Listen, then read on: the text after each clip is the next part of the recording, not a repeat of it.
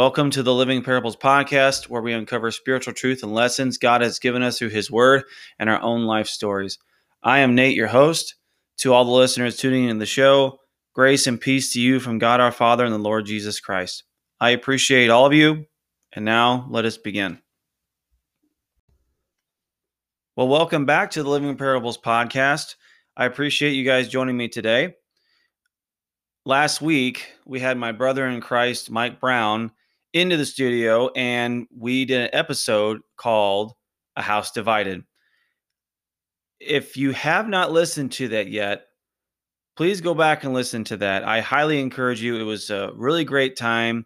I know the time was a little bit longer than our normal podcast, but you don't have to listen to it all in one setting. But it was such a blast having him in, and I appreciate having him in, and we will have to do that again, God willing, soon.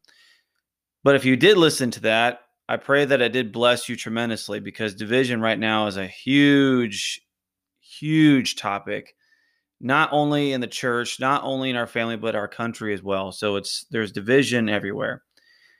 Okay, let's get focused here. Today, we're going to be talking about baptism. Baptism is a hot topic right now, and depending on where you go to church, the denomination, baptism can vary. It can vary from sprinkling to fully submerging somebody to absolutely nothing at all. Today, we're going away from what man says and going to God's word to see what God says. And that is a truth that I want you to get very early on. Man says a lot of things. Man's tendency is to deviate from what God says. And it should be our obligation to not listen to man, but to focus in on what God really says about things. And baptism is one of those very important topics of discussion that sometimes gets thrown by the wayside. Sometimes even in my own ministry, I haven't talked about baptism too much. That's why just a few episodes ago, I mentioned that we need to do an episode on baptism, and here we are. So the first thing we need to do, number one, is to define what baptism is not. Okay? So baptism is not, subpoint number one, based off of emotion.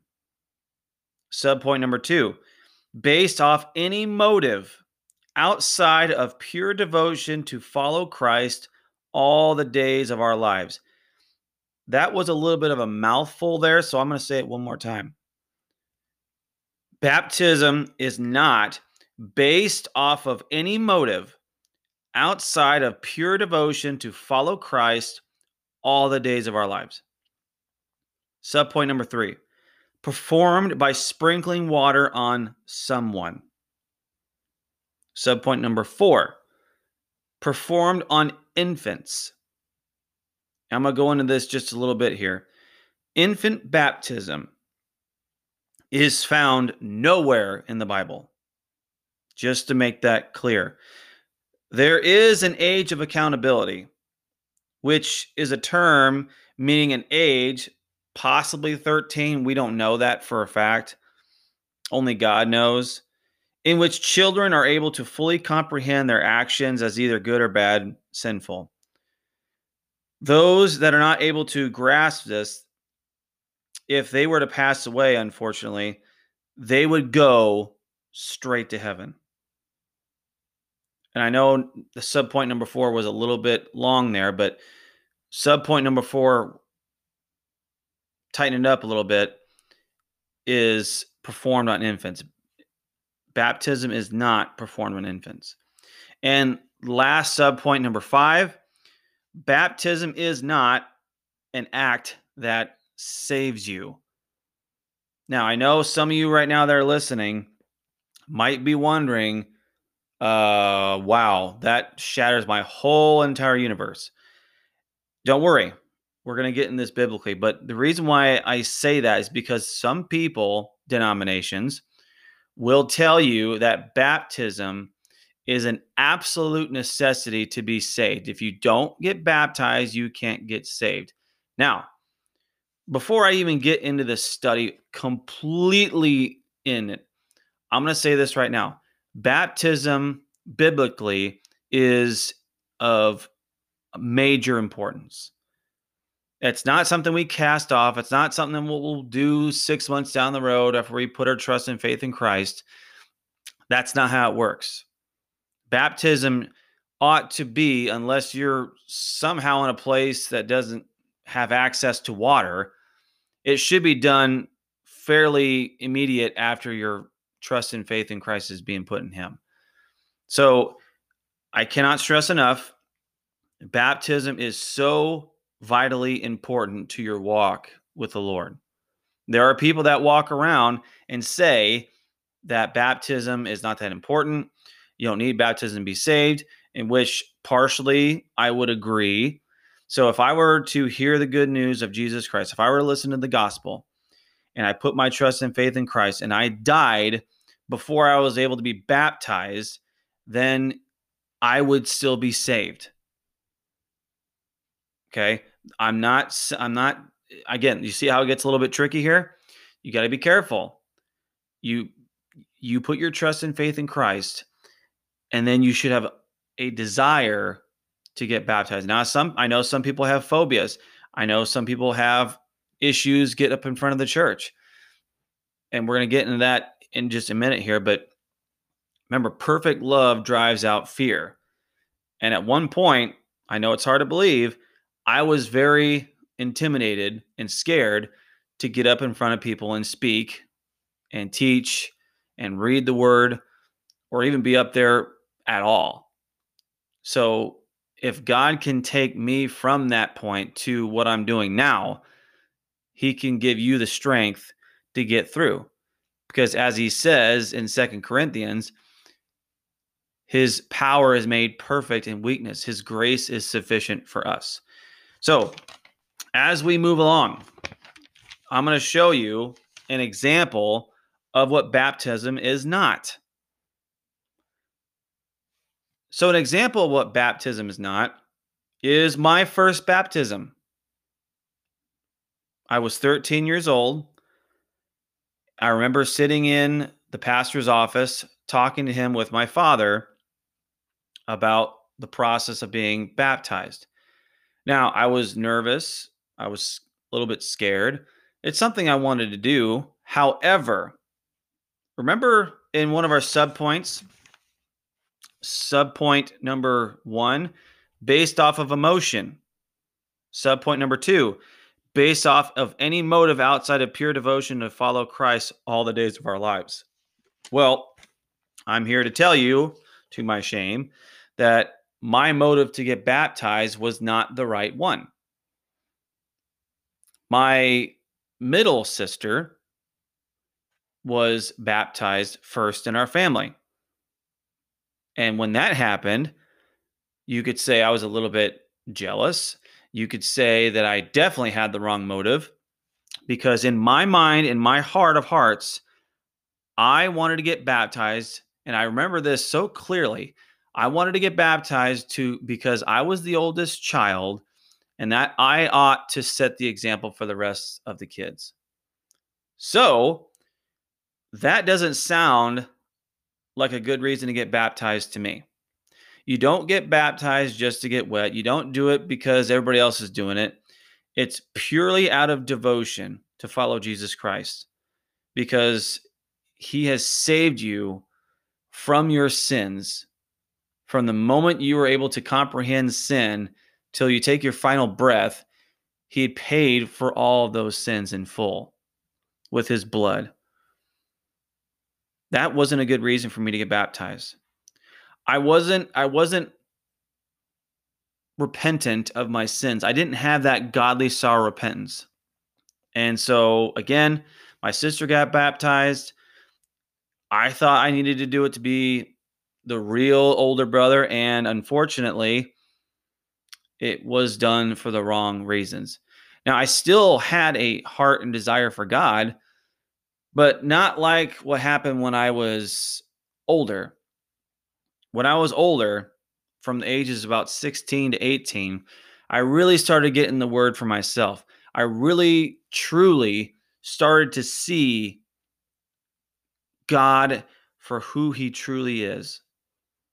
And I was able to see Christ and what he does for us and what he does for us daily and the love he demonstrated and how wretched of a sinner I am and how I desperately needed him. And finally, when I was 18, I got rebaptized because I knew fully what I was getting myself into.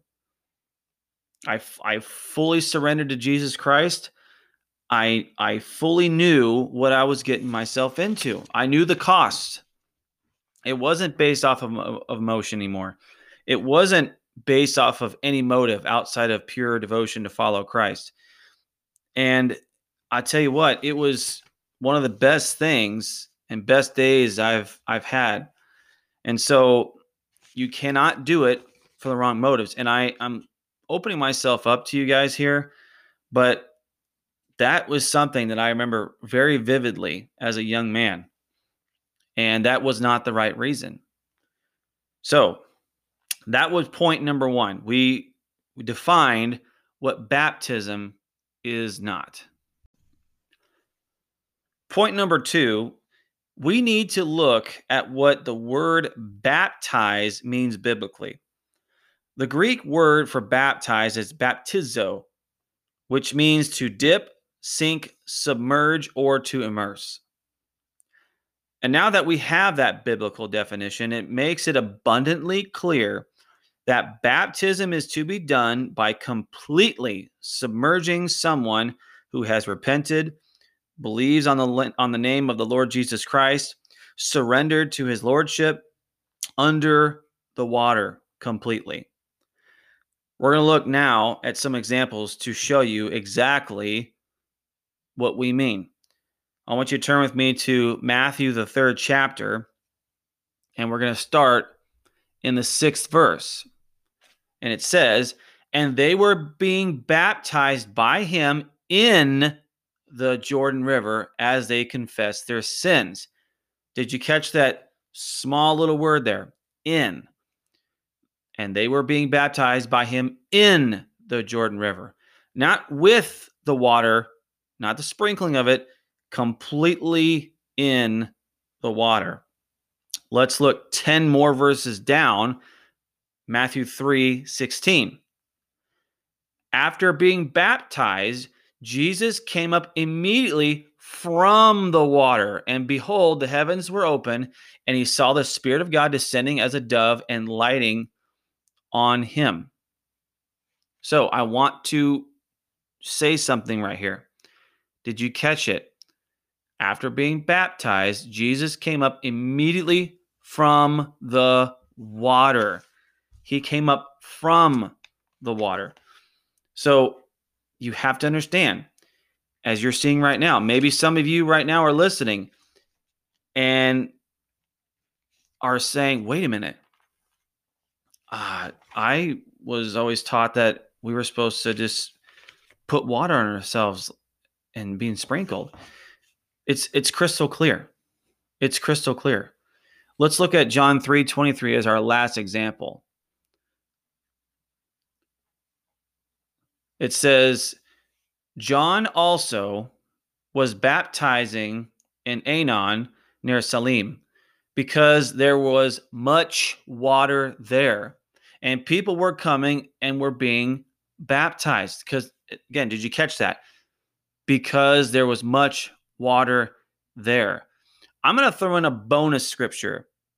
We've already hit 3 so far to show that baptism means to fully submerge. Let's go to Acts 8:38 and 39. Starting in the 38th verse. "And he ordered the chariot to stop, and they both went down into the water, Philip as well as the eunuch, and he baptized him. When they came up out of the water, the Spirit of the Lord snatched Philip away, and the eunuch no longer saw him, but went on his way rejoicing." So let's go back to 38. "And he ordered the chariot to stop, and they both went down into the water, Philip as well as the eunuch, and he baptized him.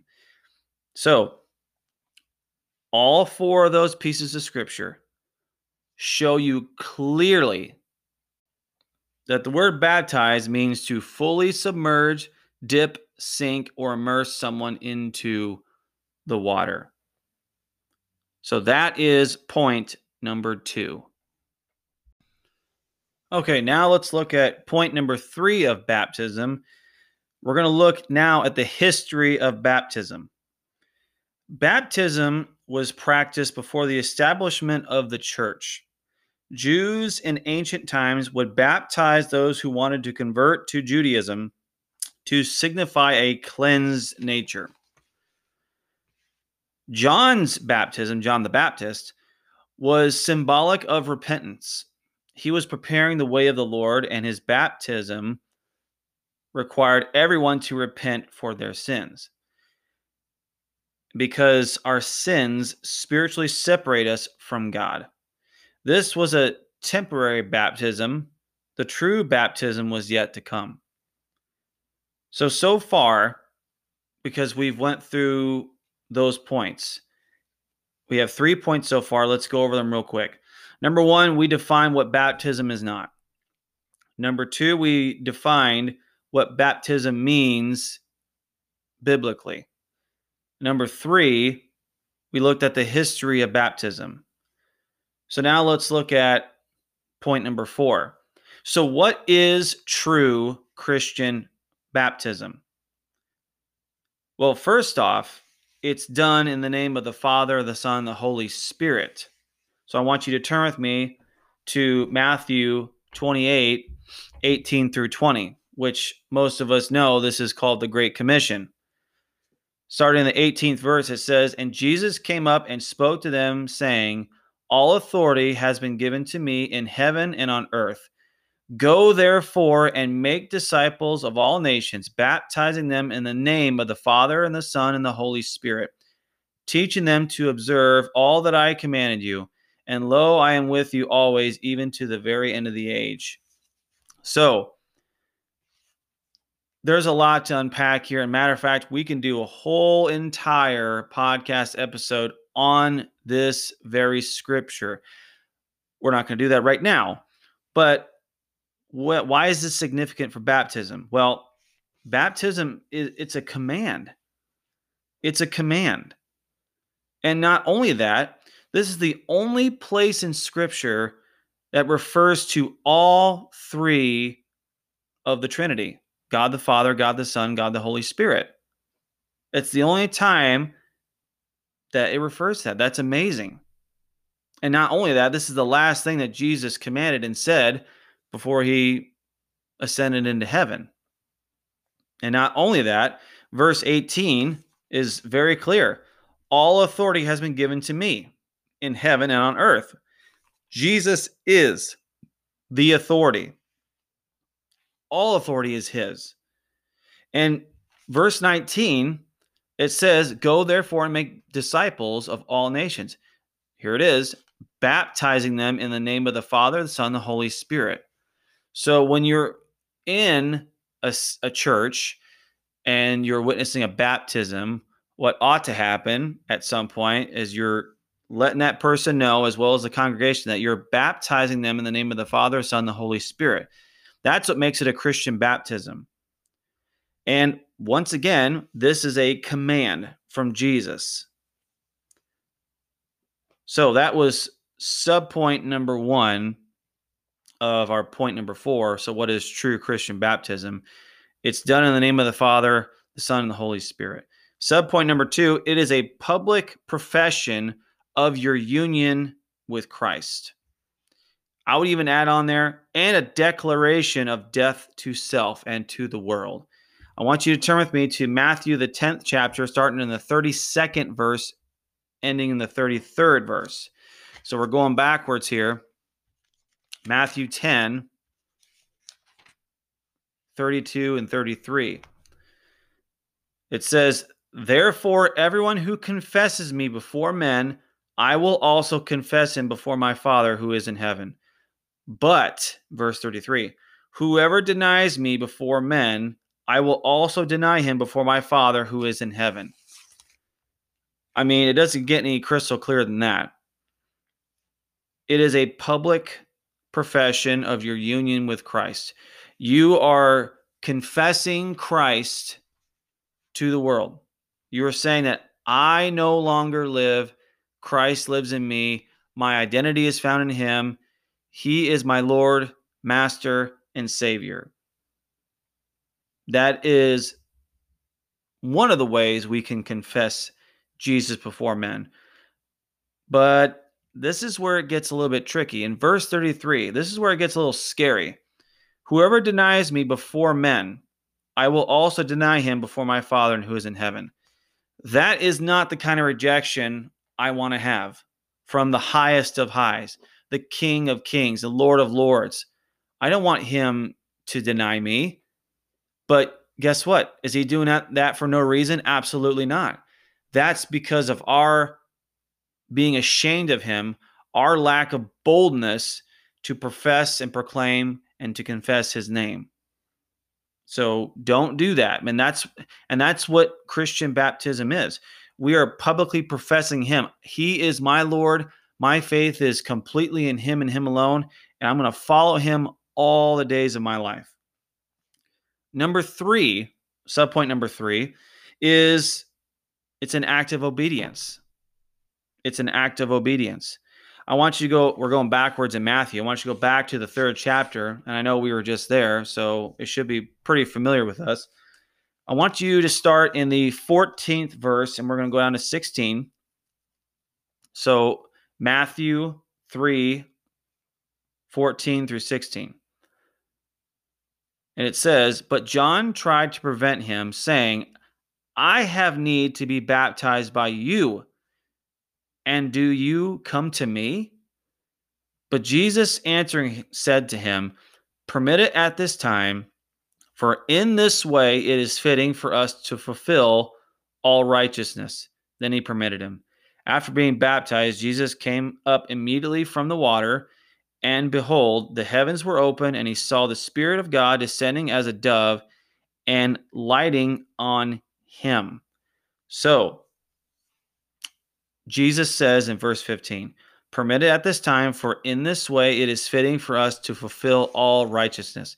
Remember, John the Baptist, his baptism was strictly for repentance. Well, wait a minute, then what did Jesus get baptized for?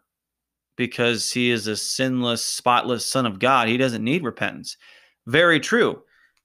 What he says is very crucial in verse 15, at the very end. It is fitting for us to fulfill all righteousness. He is being obedient to the Father. So, one of my biggest arguments about baptism, well, if Jesus Christ is our Lord, Master, and Savior, and we are to follow in his footsteps and walk as he did, and he got baptized, there is absolutely no excuse for us not to be. So he is our example, and he was demonstrating perfect obedience, and so should we. So I know we hit all those subpoints there, and we have one last subpoint. So just to recap, because I know there's a lot of points here. So point number 4 of baptism, we're asking the question, so what is true Christian baptism? Subpoint number 1 is done in the name of the Father, Son, the Holy Spirit. Number 2, subpoint number 2, it is a public profession of your union with Christ and a declaration of death to self. Number 3, it's an act of obedience. And last point, number 4, is we are physically and spiritually illustrating the gospel, the death, burial, and resurrection of Jesus Christ. We are participating in that. And we illustrate our death to sin and our new life in Christ. That's found in Romans 6:11. Without words, we are saying, I have fully repented of my sins. I have placed my complete trust and faith in Christ and Christ alone. Jesus is my Lord, Master, and Savior. And Jesus' death on the cross paid for all my sins in full. I believe that Jesus is the Christ, the Son of the living God. And so I have to tell you this here.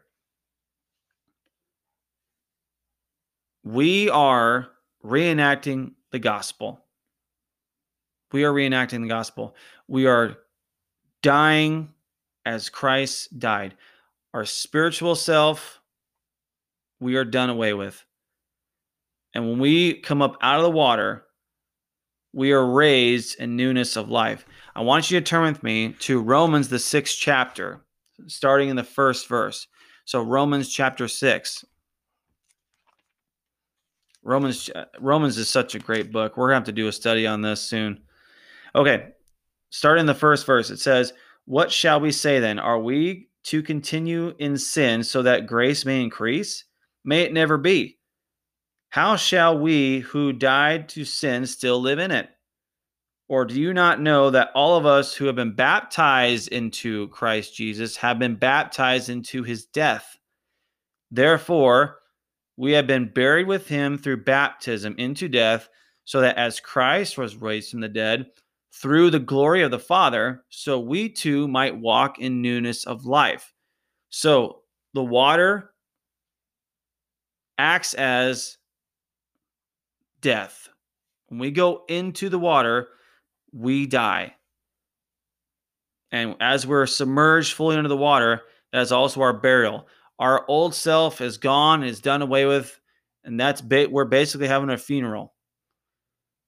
But when we are raised up out of that water, just like it says in verse 4, we too might walk in newness of life. Jesus is giving us a new spiritual life. It's like we're being revived and we're made completely new. And it is such a wonderful promise and such a wonderful gift. And so, as we've been going through this so far, point number 4 was quite a bit. There's a lot of subpoints there. We're going to ask a couple of crucial questions about some things that are a little bit tricky with baptism. So here's the first question. If water baptism doesn't save, then how am I saved? Well, I want you to turn with me to 1 Peter, the 3rd chapter, starting in the 20th verse. So 1 Peter 3:20. This is what it says. "Who once were disobedient, when the patience of God kept waiting in the days of Noah, during the construction of the ark, in which a few, that is, 8 persons, were brought safely through the water. Corresponding to that, baptism now saves you, not the removal of dirt from the flesh, but an appeal to God for a good conscience, through the resurrection of Jesus Christ." Now, I have to say this right now. This is so crucial. Some denominations, like I said previously, believe fully that water baptism is the way we are saved. And if you're reading this, it's very crystal clear. Going back to verse 21, corresponding to that, baptism now saves you. If you stop reading right there, you'd be right. Yes, baptism does save you. But wait, doesn't that diminish Jesus Christ? Absolutely it does. Absolutely it does. Because it doesn't stop there. You can't cherry pick scripture to meet your narrative. Okay? Let me say that one more time. You cannot cherry pick scripture to fit or to meet your narrative. That is so big, because a lot of these people out there, pastors, authors, teachers, they cherry pick and they take the Bible and they take what's in scripture out of context. So if we stop there, baptism now saves you. Okay, that's it. That's all I need. You have to keep reading. It says, not the removal of dirt from the flesh. It's not the water that saves you, but an appeal to God for a good conscience. Here it is. Through what? The resurrection of Jesus Christ. let's go back. Let's go even to verse 22. Who is at the right hand of God, having gone into heaven after angels and authorities and powers had been subjected to him. It's about Christ. It's your union with Christ. Well, we just read Romans 6, 1 through 4. That has nothing to do with water baptism. That baptism just means that we are immersed in Christ. We are in union with Christ. That's what saves us.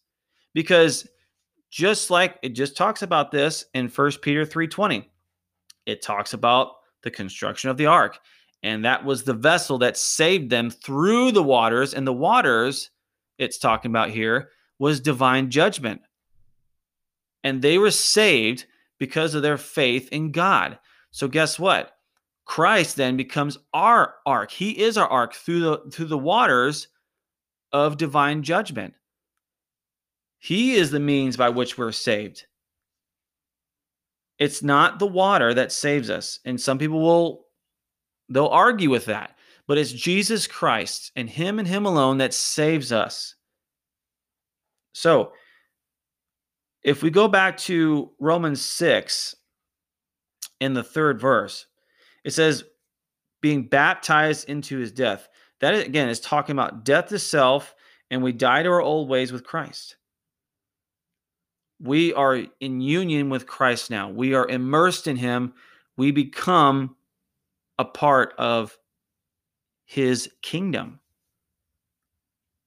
We have to be tight with God. We have to be tight with Christ. It has nothing to do about the physical acts such as baptism. That doesn't save us. So I hope that cleared up some confusion, because some people get so wound up and they take the Bible out of context and they don't read it in such a way that how it ought to be. They, again, cherry pick it to fit their narrative. And I had people argue with me about that before. And I don't like to argue. I just show them the truth and let God handle the rest. And that's really all we can do. So let's go to another question. What is the biblical pattern of baptism? Let's go now to Acts, the 2nd chapter, starting in the 36th verse and going down to the 42nd verse. It says, therefore, let all the house of Israel know for certain that God has made him both Lord and Christ, this Jesus whom you crucified. Now, when they heard this, they were pierced to the heart and said to Peter and the rest of the apostles, brethren, what shall we do? Peter said to them, repent, and each of you be baptized in the name of Jesus Christ for the forgiveness of your sins, and you will receive the gift of the Holy Spirit. For the promise is for you and your children and for all who are far off, as many are of the Lord will call to himself. And with many other words, he solemnly testified and kept on exhorting them, saying, be saved from this perverse generation. So then those who had received his word were baptized, and that day there were added about 3,000 souls. They continually devoted themselves to the apostles' teaching, to the fellowship, to the breaking of bread, and to prayer. So that was a lot there. That was truly a lot. So let's break this down on the biblical pattern of baptism. The first thing that needs to happen is that in order to come to Christ at all, you need to be drawn. And we know that comes from John 6:44, which says, no one can come to me unless the Father who sent me draws him, and I will raise him up on the last day. You cannot come to Christ unless you're drawn by the Father. So if you're listening to this podcast episode, if you're listening to a church sermon, a Bible study, another podcast, you're reading the word, God is drawing you. God is drawing you. So the first thing is we have to be drawn. The second thing in verse 36 says, therefore, let all the house of Israel know for certain that God made him both Lord and Christ, this Jesus whom you crucified. the second part is you hear the word being preached about Christ. Verse 37, the next thing that comes is belief and repentance. So verse 37 says, now when they heard this, they were pierced to the heart. That is belief and repentance, especially repentance. That's godly sorrow, repentance. And he said to Peter and the rest of the apostles, brethren, what shall we do? And they put their trust and faith in Christ. And then, verse 38, repent, there is that repent, and each of you be baptized in the name of Jesus for the forgiveness of your sins, and you will receive the gift of the Holy Spirit. So it goes, just kind of a quick rundown here. You're drawn, you hear the word being preached about Jesus, you believe, you repent, put your trust and faith in Christ, baptized, and then at the very end, and we didn't get to this part, verse 42, they were continually devoting themselves to the apostles' teaching and to fellowship, to the breaking of bread and to prayer. The last part is sanctification. So we're drawn, we hear the word being taught or preached about Jesus Christ. We believe, we put our trust and faith in Christ, we repent, baptized, and sanctified. Another amazing story of conversion is Acts chapter 8, starting in the 28th verse, going all the way down to verse 39. We read part of this earlier. It says this, and this is talking about the Ethiopian eunuch here. And he was returning and sitting in his chariot and was reading the prophet Isaiah. Then the Spirit said to Philip, go up and join this chariot. Philip ran up. I want to stop there. I love that. The Spirit was telling Philip what his will was and wanted to be done. And Philip ran up. He didn't hesitate. He didn't question. He just did it. That's how we need to obey. So verse 30, Philip ran up and heard him reading Isaiah the prophet and said, do you understand what you're reading? And he said, well, how could I unless someone guides me? And he invited Philip to come up and sit with them. Verse 32, now the passage of scripture which he was reading was this. He was led as a sheep to slaughter, and as a lamb before its shearer is silent. So he does not open his mouth. In humiliation, his judgment was taken away. Who will relate his generation? For his life is removed from the earth. Verse 34, the eunuch answered Philip and said, please tell me, of whom does this prophet say? Of himself or someone else? Then Philip opened his mouth, and beginning from this scripture, he preached Jesus to him. As they went along the road, they came to some water. The eunuch said, look, water, what prevents me from being baptized? And Philip said, if you believe with all your heart, you may. And he answered and said, I believe that Jesus is the Son of God. And he ordered the chariot to stop, and they both went down into the water, Philip as well as the eunuch, and he baptized them. When they came up out of the water, the Spirit of the Lord snatched Philip away, and the eunuch no longer saw him, but went on his way rejoicing. So, let's look at that pattern here. Verse 28, he's being drawn. He is reading scripture. He's going up to Jerusalem to worship. So he's being drawn. Verse 30 to 35, he is hearing the word being preached or taught about Jesus Christ from Philip. And that's why I love this so much, because in verse 35, listen to this. It's so powerful. Then Philip opened his mouth, and beginning from that scripture there, the Old Testament scripture, he preached Jesus to him. It's amazing. Then, at some point during that gospel presentation, he believed upon the Lord Jesus Christ. Verse 37. Now, this is a little bit of a disclaimer. In verse 37, that is not in the oldest of manuscripts. I'm just throwing that out there. But according to verse 37, And he answered him. The eunuch said, I believe that Jesus is the Son of God. That is very, very clear. But in verse 36, he says, look, water, what prevents me from being baptized? That was immediate. That's immediate obedience. When we put our trust and faith in Christ alone, and we die to self, our desire needs to be obedient to whatever God wills, what Jesus commands. So he did that immediately. So the belief was there, the repentance was there, the trust and faith was there. Verse 38, they went into the water, they were baptized. And here's the amazing part in verse 39, but he went on his way rejoicing. Rejoicing comes from being saved from our sins, and we know that our eternal destination is no longer hell, but in heaven with Jesus Christ and God the Father and God the Holy Spirit. That's why we rejoice. That's why you can't take away our joy. You can take away our jobs. You can take away our health. You can take away anything that this world has to offer. But that joy will never be taken away because that is inside of us and it acts as a spring. It's just always overflowing because Jesus promised us that he would produce springs of living water within us.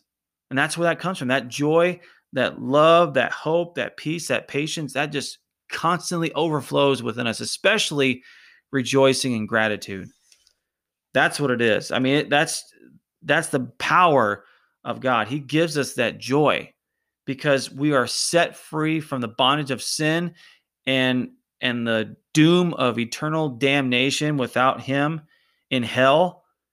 And he takes us immediately, transfers us from that dominion of darkness, doom, despair, and wrath, and he transfers us to his kingdom where he will be, where the Son will be, where the Holy Spirit will be, where there'll be no more mourning, no more sickness, no more death, no more pain, no more sorrow, streets of gold, walls made of precious jewels, a mansion with our name on it, and more importantly, Christ. Because he is our reward. He is our hope. He is everything to us. So again, as we start to wind down here, let's talk about the few things that we went over this whole. This is a deep study. This is a deep study. And one of the things that we haven't discussed as of yet is when we are in union with Christ, when we have died to self, we had that godly sorrow repentance, when we place our trust and faith in Christ and we take those steps and we start being obedient, we get in his word, we let the word of Christ richly dwell within us. We're praying, we're gathering with the saints. But I want to read this piece of scripture to you real quick. It's found in 1 Corinthians in the 12th chapter, starting in the 13th verse. I want you to listen to this. It says, for by one Spirit, capital S there, we were all baptized into one body, whether Jews or Greeks, whether slaves or free, and we were all made to drink of one Spirit. When we place our trust and faith in Christ, and we die to self, we repent, we believe upon Jesus Christ, we are given the gift of the Holy Spirit. And not only that, but we are transferred into the kingdom of God. And we are also placed in his church. And don't think of church as a building with four walls. The church is the assembling of his chosen people. So when we are in him, when we are in union with Christ, when our trust and faith is in him and him alone, We are placed into his kingdom.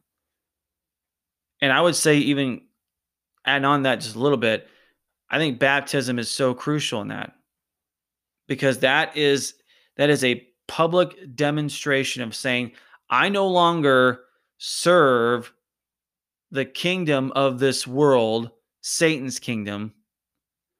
I am serving and a part of God's eternal kingdom in Christ, the church. We've deviated from what God has said, and we've made all these different denominations, and we've come up with all these man-made traditions and rituals. But the true church that Jesus Christ established is the kingdom of God.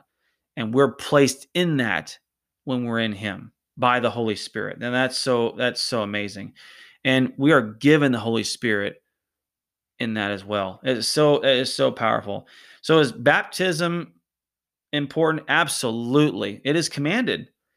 Jesus said in Luke 6:46, "Why do you call me Lord, Lord, and do not do what I say?" We are his followers, and disciples are to be joyfully and lovingly obedient to our Lord. Not only is it commanded, but our Lord himself submitted himself to obedience as our most holy example, and we ought to follow that. Baptism is our identification as a follower of him, much like a soldier who dons the uniform of the country they serve. I love that. So here are some main takeaways. Baptism means to fully submerge someone who repents, confesses Jesus as Lord into a watery grave of baptism. Baptism is an important act of obedience and profession of public faith in Jesus Christ. In baptism, we participate in the death, burial, and resurrection of Jesus Christ, the gospel. In baptism, we are telling the world, and intimately we are telling God, that we are dead to ourselves and that we are immersing ourselves in Christ Jesus. And the last takeaway is the pattern. Number one, we're drawn by God. Number two, we're hearing the word being preached about Christ or taught about Christ. We believe, we repent, we put our trust and faith in him and him alone. We're baptized and sanctified. And I'll add the last little bit there because we talked about this before. When our mission on this earth is accomplished, when God's will for our whole entire life individually is done, then we are going to be glorified in heaven with him. And that is going to be such a wonderful, beautiful day. I cannot wait for that day. No, I'm not in any hurry to die, but Paul said it the best. Far better to depart and be with Christ. Christ is our everything. He is our life. And he has given us through his word everything that we need that pertains to life and godliness. So if you want to know what baptism is, guess what? Don't listen to man. You need to listen to God. And that's what we do on this show. We don't sugarcoat things. We don't make things up. All we do is we find out what God says. And you guys saw it today. It's crystal clear about baptism. It's not what you see on TV. It's not even what you sometimes see in churches of different denominations. The true church, if you boil it down to its simplest terms, the church that Jesus Christ established, it's very simple. You hear the word, you repent, you believe on the Lord Jesus Christ, and you get baptized. It's not complicated. And baptism is full submersion. That's it. That's simple. But you can't get baptized based off emotion, based on wrong motives. And I'm going to say this last point because I really love what it says here. Not because I wrote it, but because it's so very true. Because I wrote this based off of my conversion. Because when I got baptized, I didn't get baptized for the right reasons. And I don't want you guys to make that same mistake either. So it was our point number one, sub point number two. Baptism is not based off of any motive, any reason outside of pure devotion to follow Jesus Christ all the days of our lives. That's as simple as it gets. He saved us from such a deadly peril. He saved us from the wrath of God by dying on the cross, and through his blood, he bought and paid for my sins in full. And that through his resurrection, it confirms that, it affirms it, and through faith in him, I can live forever in heaven. I mean, and my sins can be forgiven. I can never be righteous enough in the presence of God. And that's why 2 Corinthians 5:21 is so powerful. Because God made Jesus, who knew no sin, to be sin on our behalf, so that we might become the righteousness of God in him. That's why I love that verse so much. So, as we wrap up, I pray for you guys. I pray for those who listen, and I'm thank you so much from the bottom of my heart that you listen. Not that I have anything divine to say, because I'm not, but because I serve the one who is divine, Jesus Christ. And I want to share something with you I think is really cool. We changed up our scripture for our podcast, and I think it's more appropriate. So 2 Corinthians 4:5 says this: "For we do not preach ourselves, but Christ Jesus as Lord, and ourselves as your bondservants for Jesus' sake." That's I think that's what I want etched on my tombstone, honestly. I want to preach Christ. I don't want to preach myself. When you hear me talking, I don't want you thinking I'm the hero of my own stories and man, Nate's such a righteous, holy guy. No, I'm not. I'm a flawed human being, just like the rest of us, and I'm serving the one who is worthy, Jesus Christ. I preach him as Lord, and I consider myself as your bondservant for his sake. So during this time when we pray, I want you to be in prayer for our nation. There's a lot of things going on right now, a lot of laws being passed, a lot of things behind the scenes. I pray that you stay strong during this time when school's about ready to start, God willing, soon. There's a lot of challenges that go along with that. Families dealing with either health issues or relationship issues.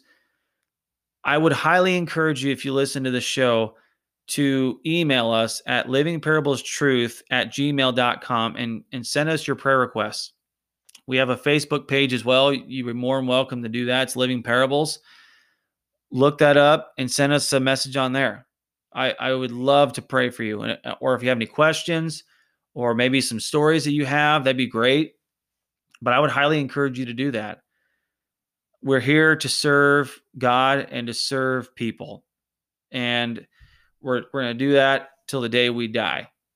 And so with that being said, let's go ahead and pray. Father, for this day, we're grateful.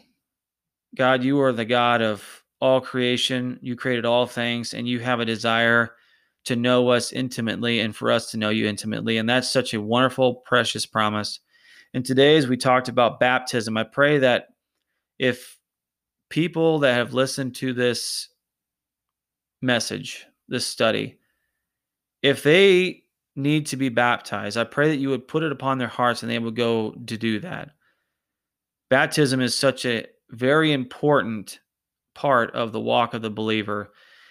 And your own son, Jesus Christ, gave us that example. He did it himself. So I pray that as we listen throughout the study, that we would make a decision to do that. Or if we have done that, that we would be like the Ethiopian eunuch after he was baptized, that he went on his way rejoicing because you saved us from sin, the shackles of sin, the imprisonment of sin, and you brought us into your eternal kingdom with your son. And I ask these things in Jesus' name. Amen. And I pray that the Lord blesses and keeps you and gives you peace. Until next time, God bless you, my friends.